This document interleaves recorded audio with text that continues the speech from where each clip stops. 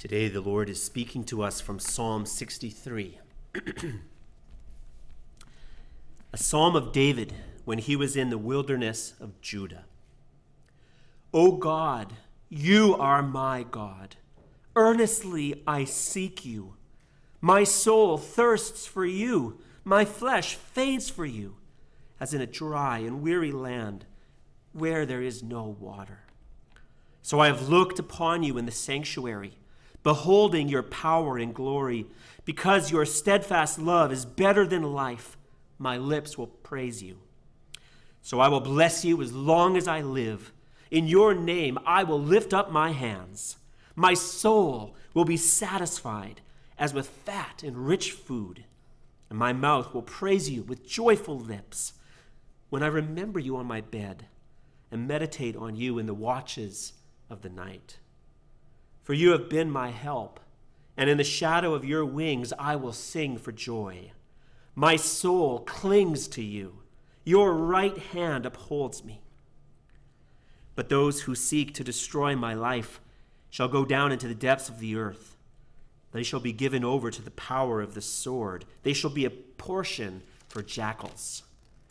But the king shall rejoice in God. All who swear by him shall exult, for the mouths of liars will be stopped. This is the word of God. You may be seated.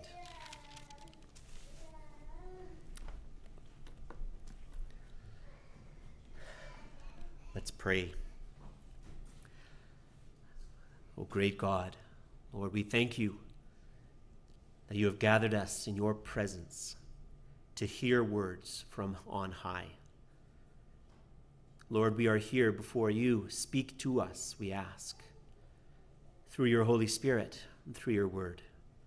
Lord, may you enable me to deliver your word to your people by the power of your Holy Spirit, that Christ may be glorified and honored in our hearts.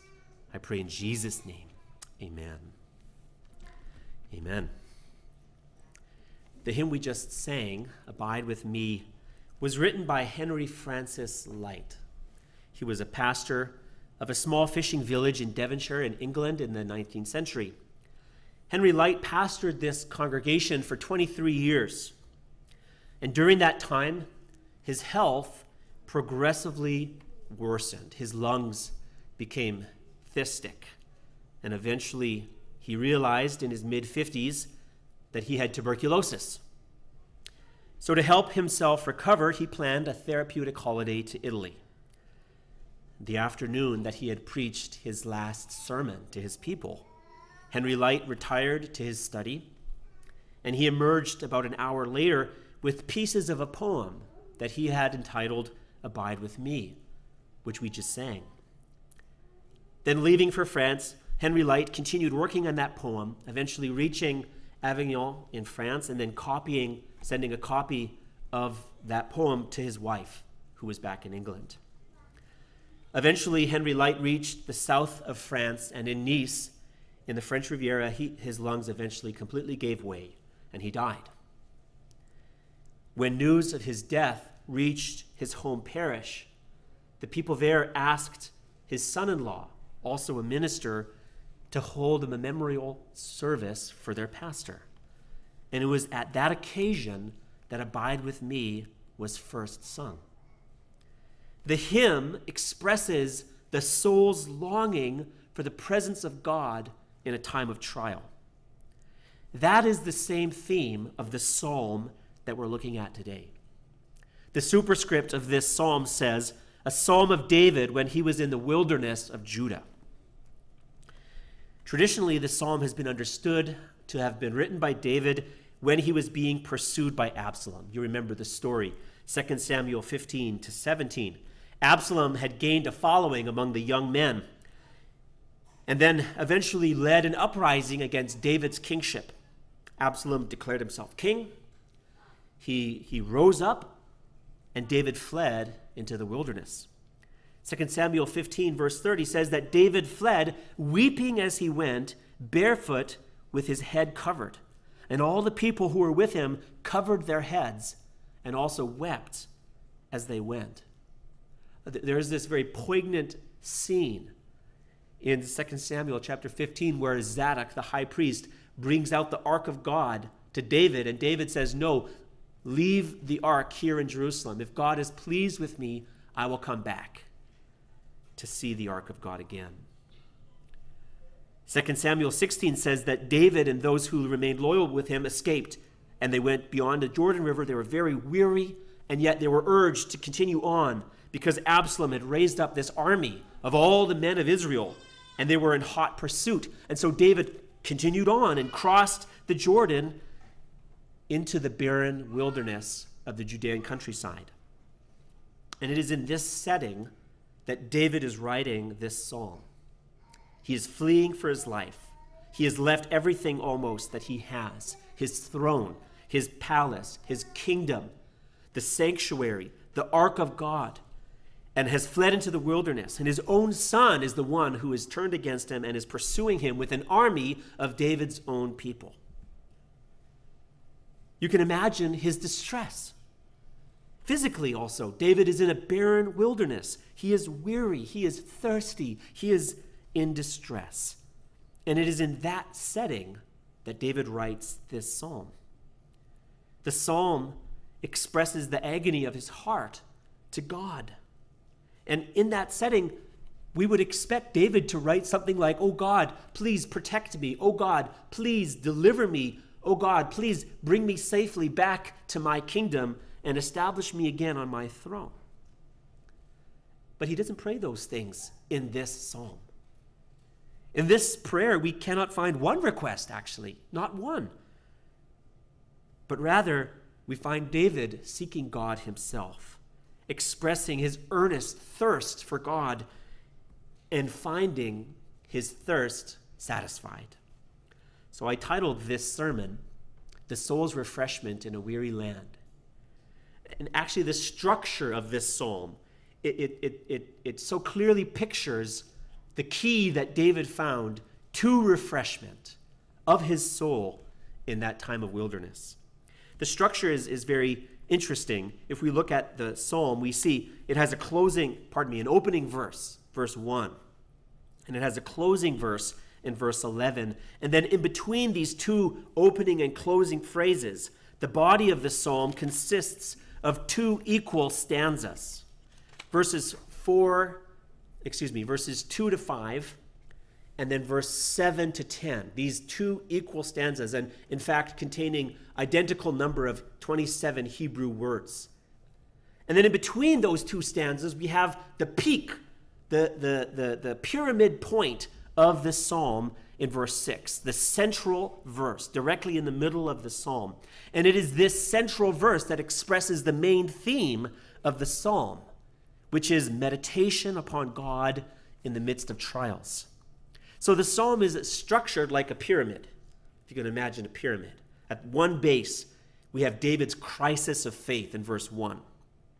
At the other base, we have the resolution of this crisis and his shout of joy in verse 11.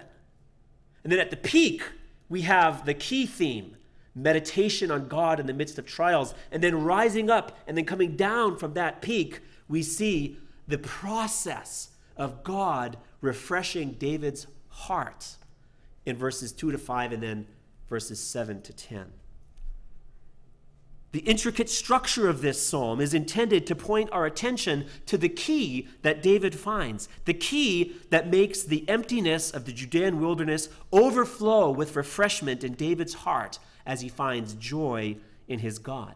And that key is in verse 6, and we'll look at it. It is meditation on God in the midst of trial.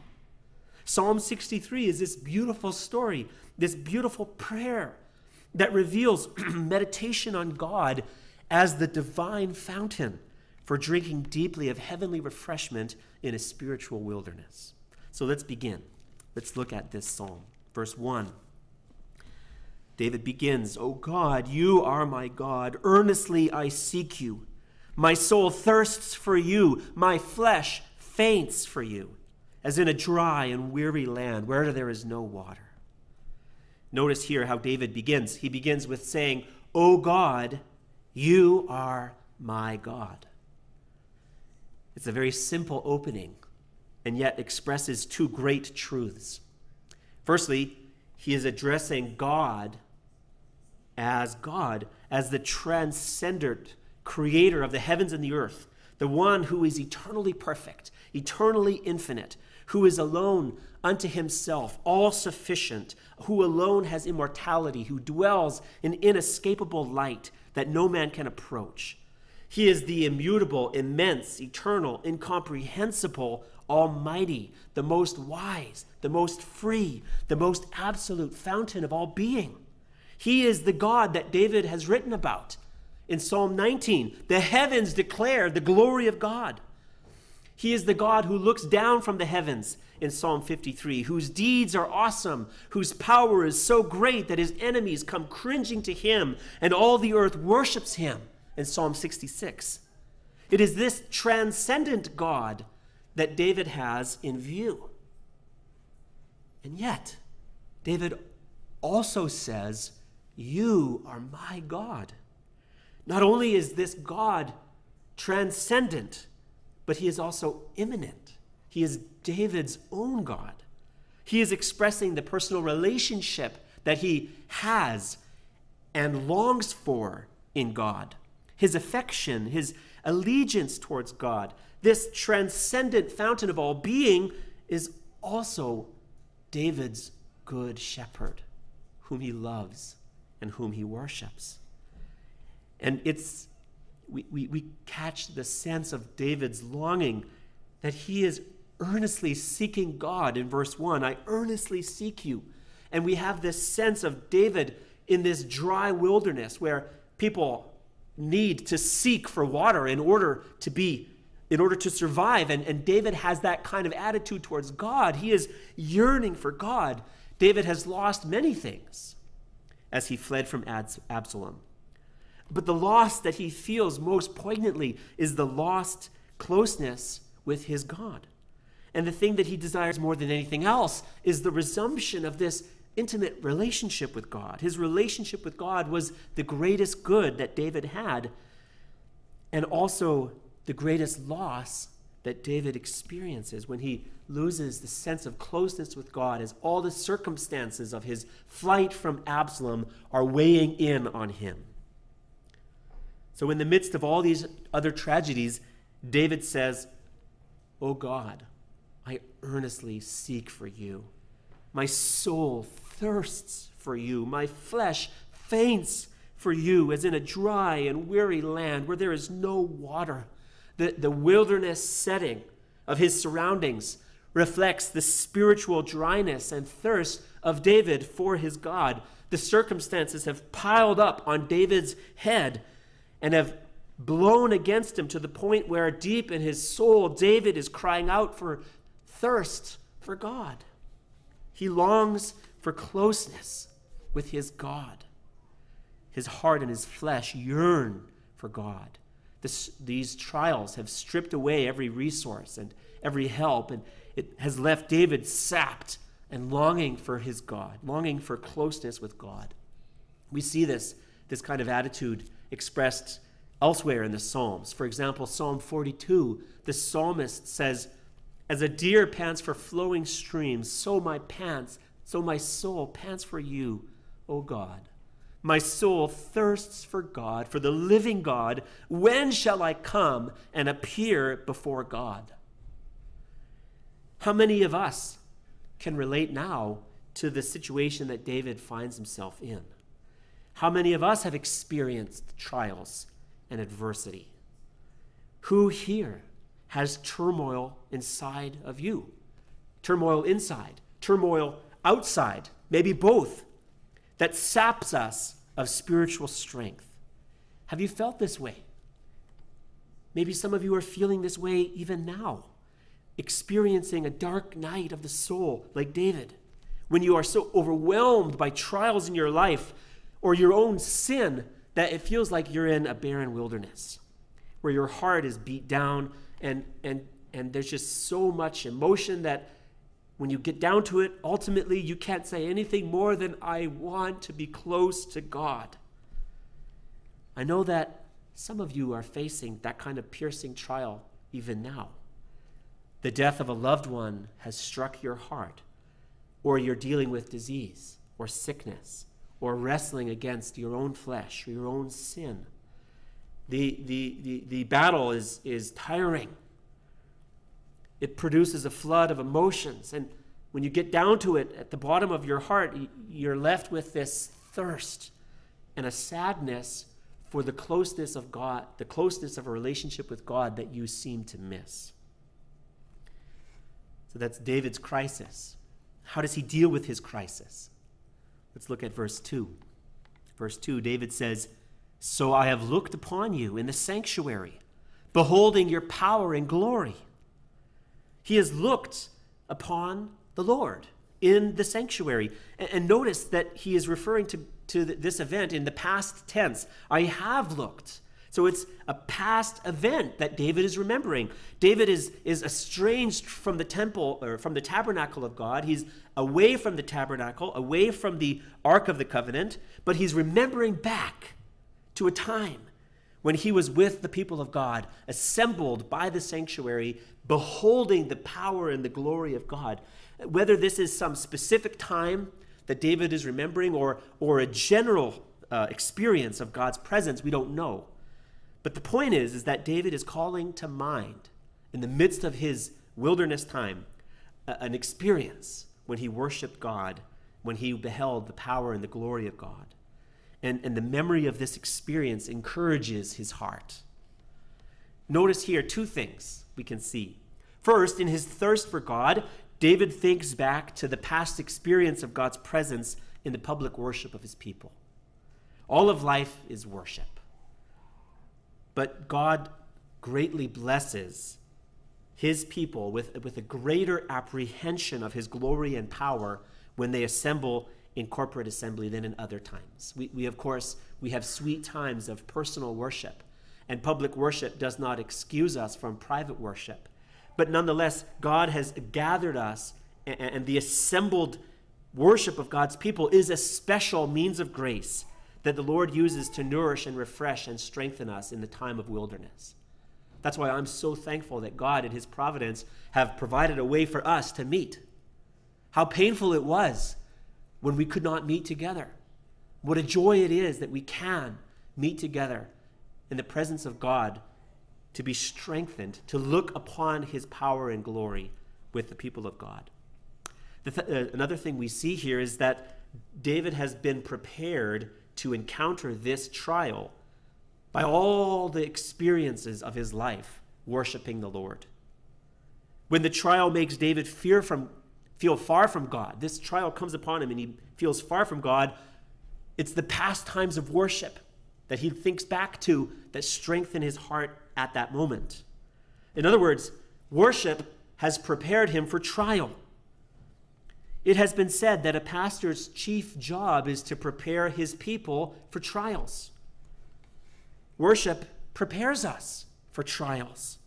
Day by day, week by week, as we worship God, as we take in his word, as we pray to him, as we call to mind his truth, his truthfulness, and his faithfulness, as we think upon Christ and remember the gospel, gathering with his people.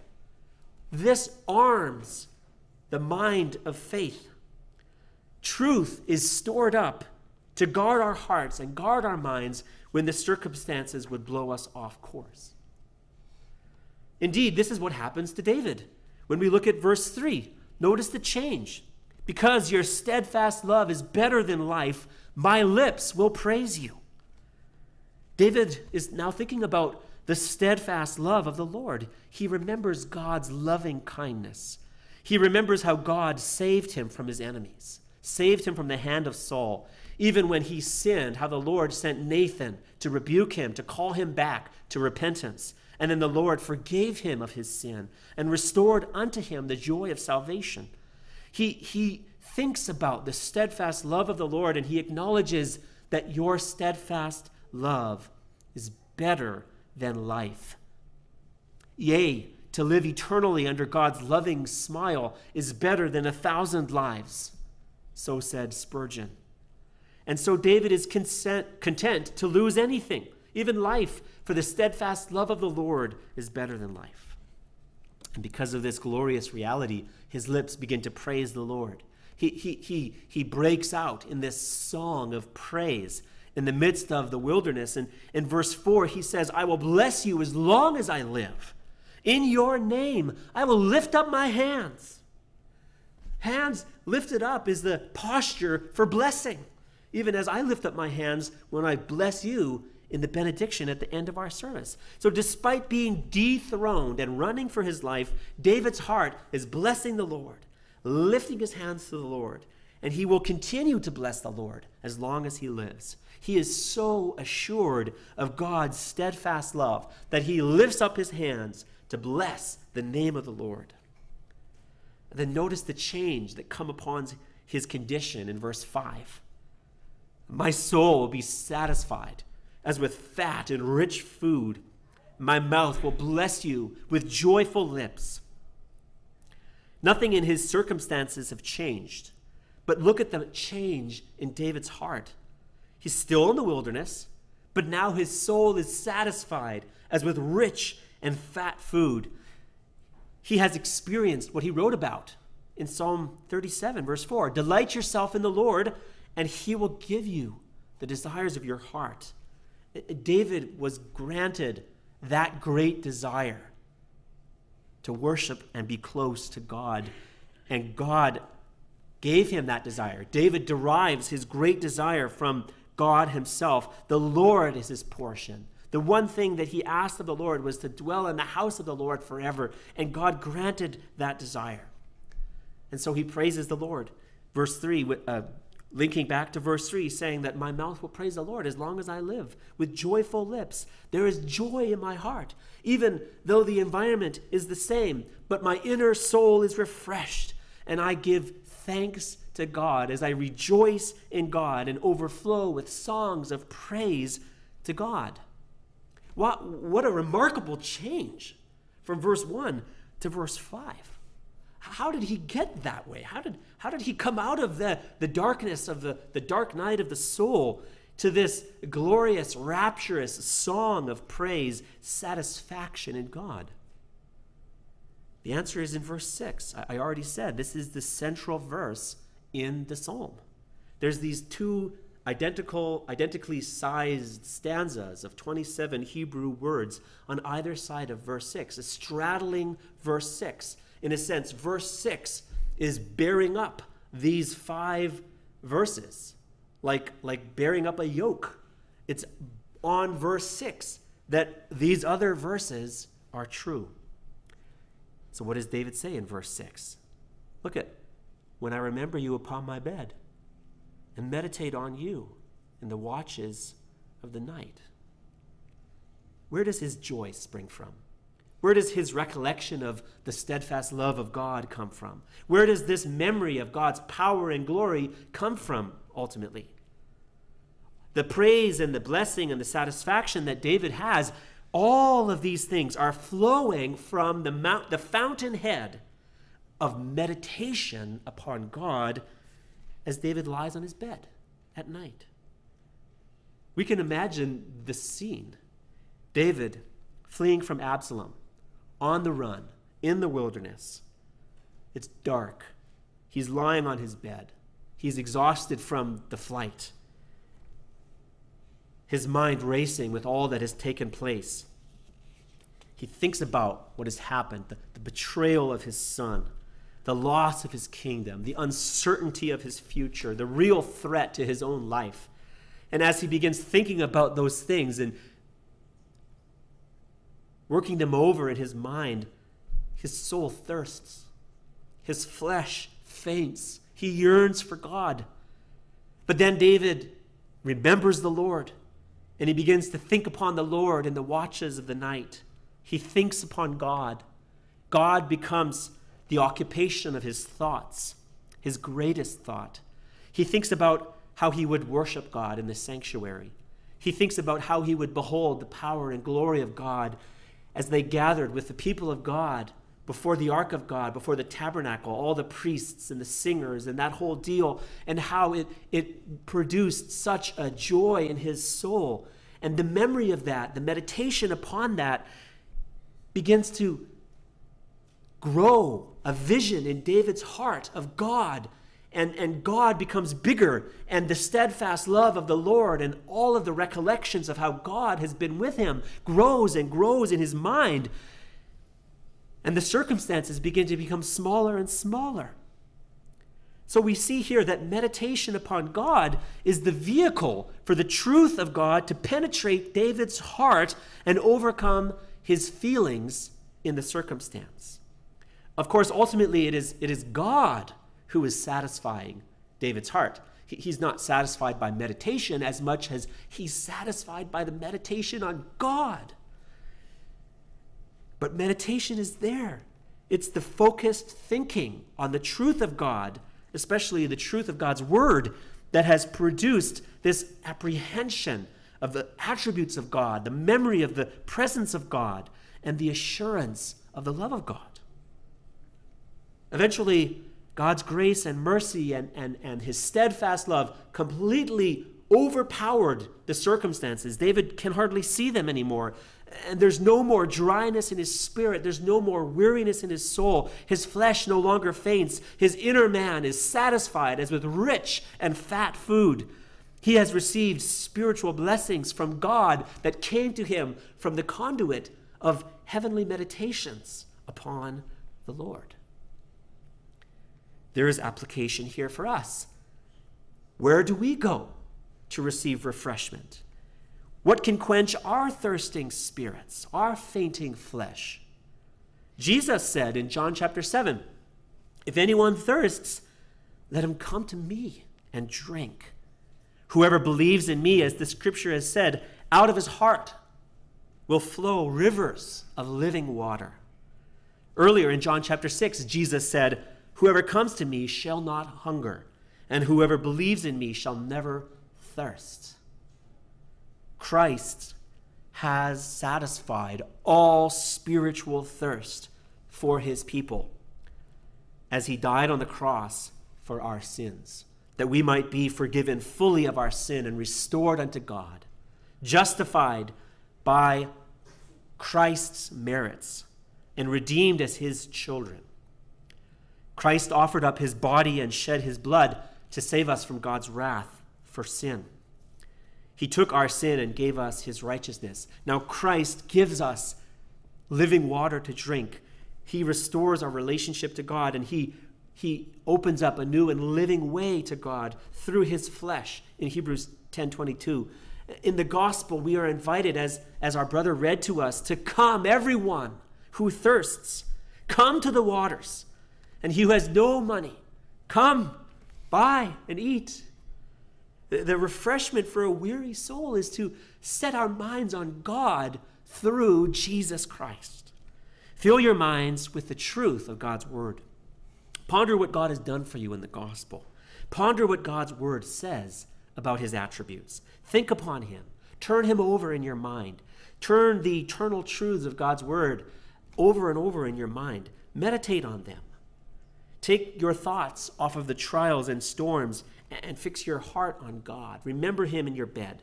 Meditate on him in the watches of the night. Apostle Paul said it like this in Colossians chapter 3. "If you have been raised with Christ, seek the things that are above, where Christ is, seated at the right hand of God. Set your mind on things that are above, not on things that are on earth." The Christian is commanded to set his mind on Christ. That means think about Christ. Think about who he is, the infinite excellence of his person, what he has done for us in the gospel, the blessings that we have in him. Take every thought captive to obedience to Christ, 2 Corinthians 10:5. Renew your mind. Put off sinful ways of thinking and put on thinking about what is true, what is honorable and pure and just, lovely, commendable, excellent, praiseworthy. Philippians 4:8. So God's people are to fix our minds on heaven. It has been said, somebody is so heavenly minded, they're of no earthly good. But that is completely false. In fact, You can be of no earthly good unless you are heavenly minded. We are to love the Lord with all of our minds. Our thoughts are to be preoccupied with thinking about God. And really, how could David and how could us think about anything else? Verse 7 says, "For you have been my help." No one had been David's help like God. And so for us, who has been our help like the Lord? No one has come to our aid like God. No one has satisfied our heart like God. No one has ever delivered us from wrath like God. No one has ever set us on the right path, gone before us, walked beside us, come behind us, lived inside of us, been over us and under us like God. So David continues, "In the shadow of your wings, I will sing for joy." His heart was held securely with the loving kindness of God, so he could sing for joy. Whether we are in a trial, whether we're in the midst of it, leaving it, about to come into it, whether we're rejoicing in the Lord now or thirsting in adversity, God is our best thought. And so, my dear brother and sister, I urge you, like David, to set your mind upon him. Think about his excellent greatness. Think of Christ who died to save you, who is risen from the dead, interceding before the Father on your behalf. Consider the spiritual blessings that we have in Christ. Consider the promises that God has given us in his word. Ponder them. Think about them. Allow them to wash over your heart and mind. Let them fill your view. Let God grow big in your mind as his vision and as his glory, as his faithfulness and love in Christ and in the gospel eclipses all other concerns. Like David, the Lord will take you in the shadow of his wings. He will guard your heart and he will satisfy your soul in him. In verse 8, David says, "My soul clings to you. Your right hand upholds me." This is a comforting verse. It pictures a baby clinging to her mother, or maybe a drowning man clinging to a piece of driftwood, hanging on for dear life. And I love this verse because it shows me that David is not superhuman. He is not superhumanly mature, and so he can just meditate on God and overcome his trials out of the strength of his own moral fiber. No, he clings to God, and God's right hand upholds him.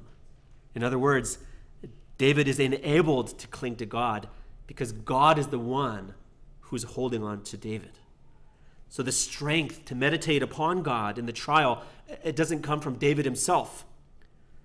His strength comes from the Lord. The Lord is upholding him.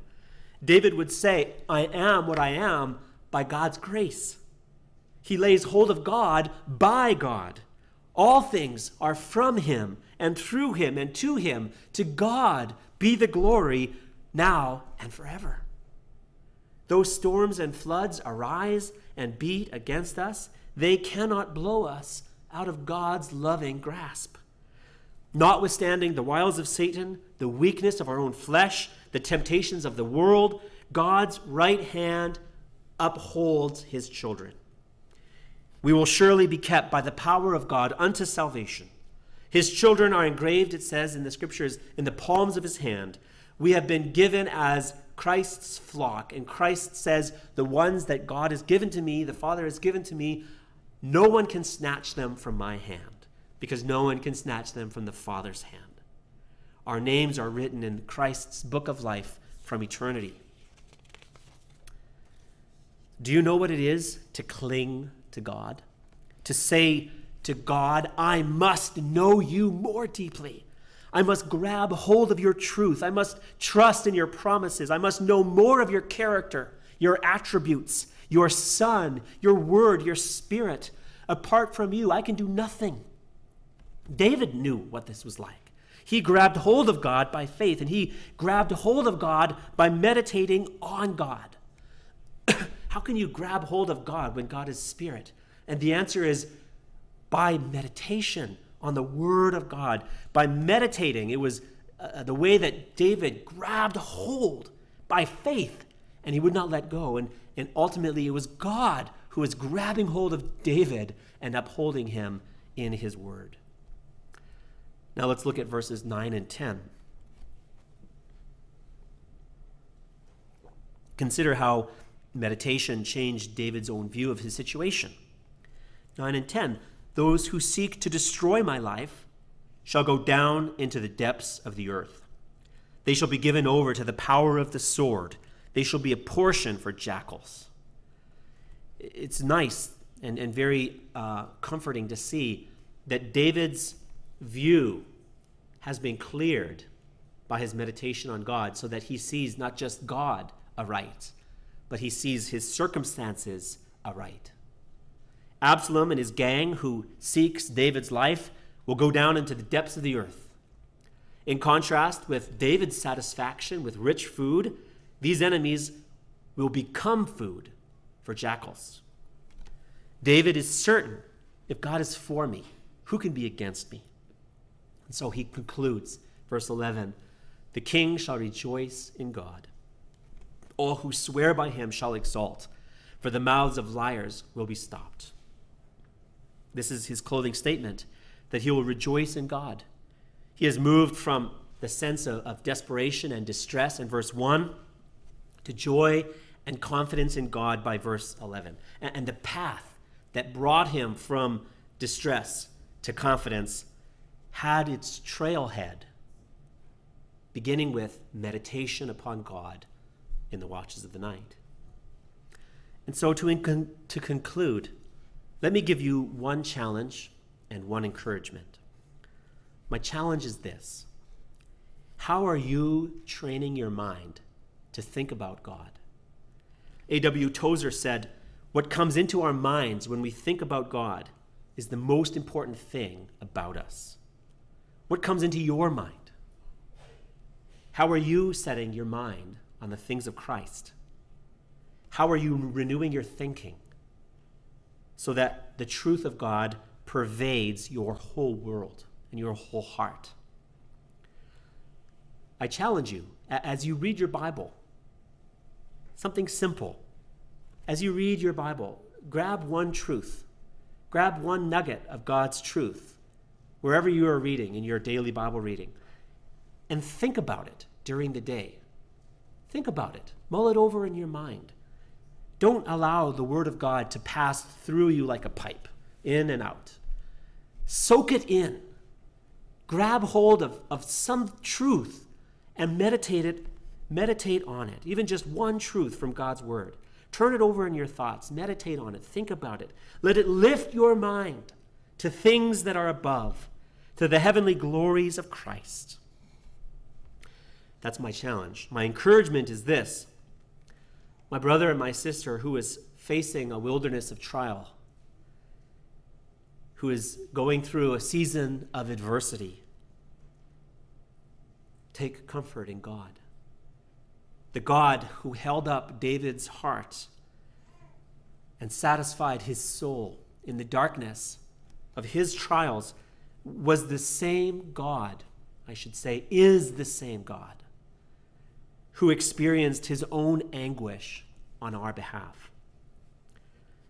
Christ on the cross was plunged into the deepest darkness as he bore your sin and my sin. He experienced the greatest separation from God as our sin was placed upon him, and he was made to drink the cup of God's wrath in our place. Our Lord felt the deepest thirst, not just in body, but also in soul, as he cried out to God, my God, why have you forsaken me?"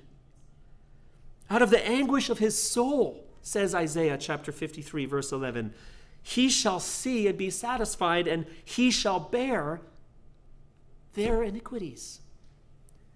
Through Jesus' cross, we are saved. It is through his anguish of soul that we have satisfaction of soul. So cast your cares on him, for he cares for you. Ask him to help you in your affliction, for his right hand is holding you up.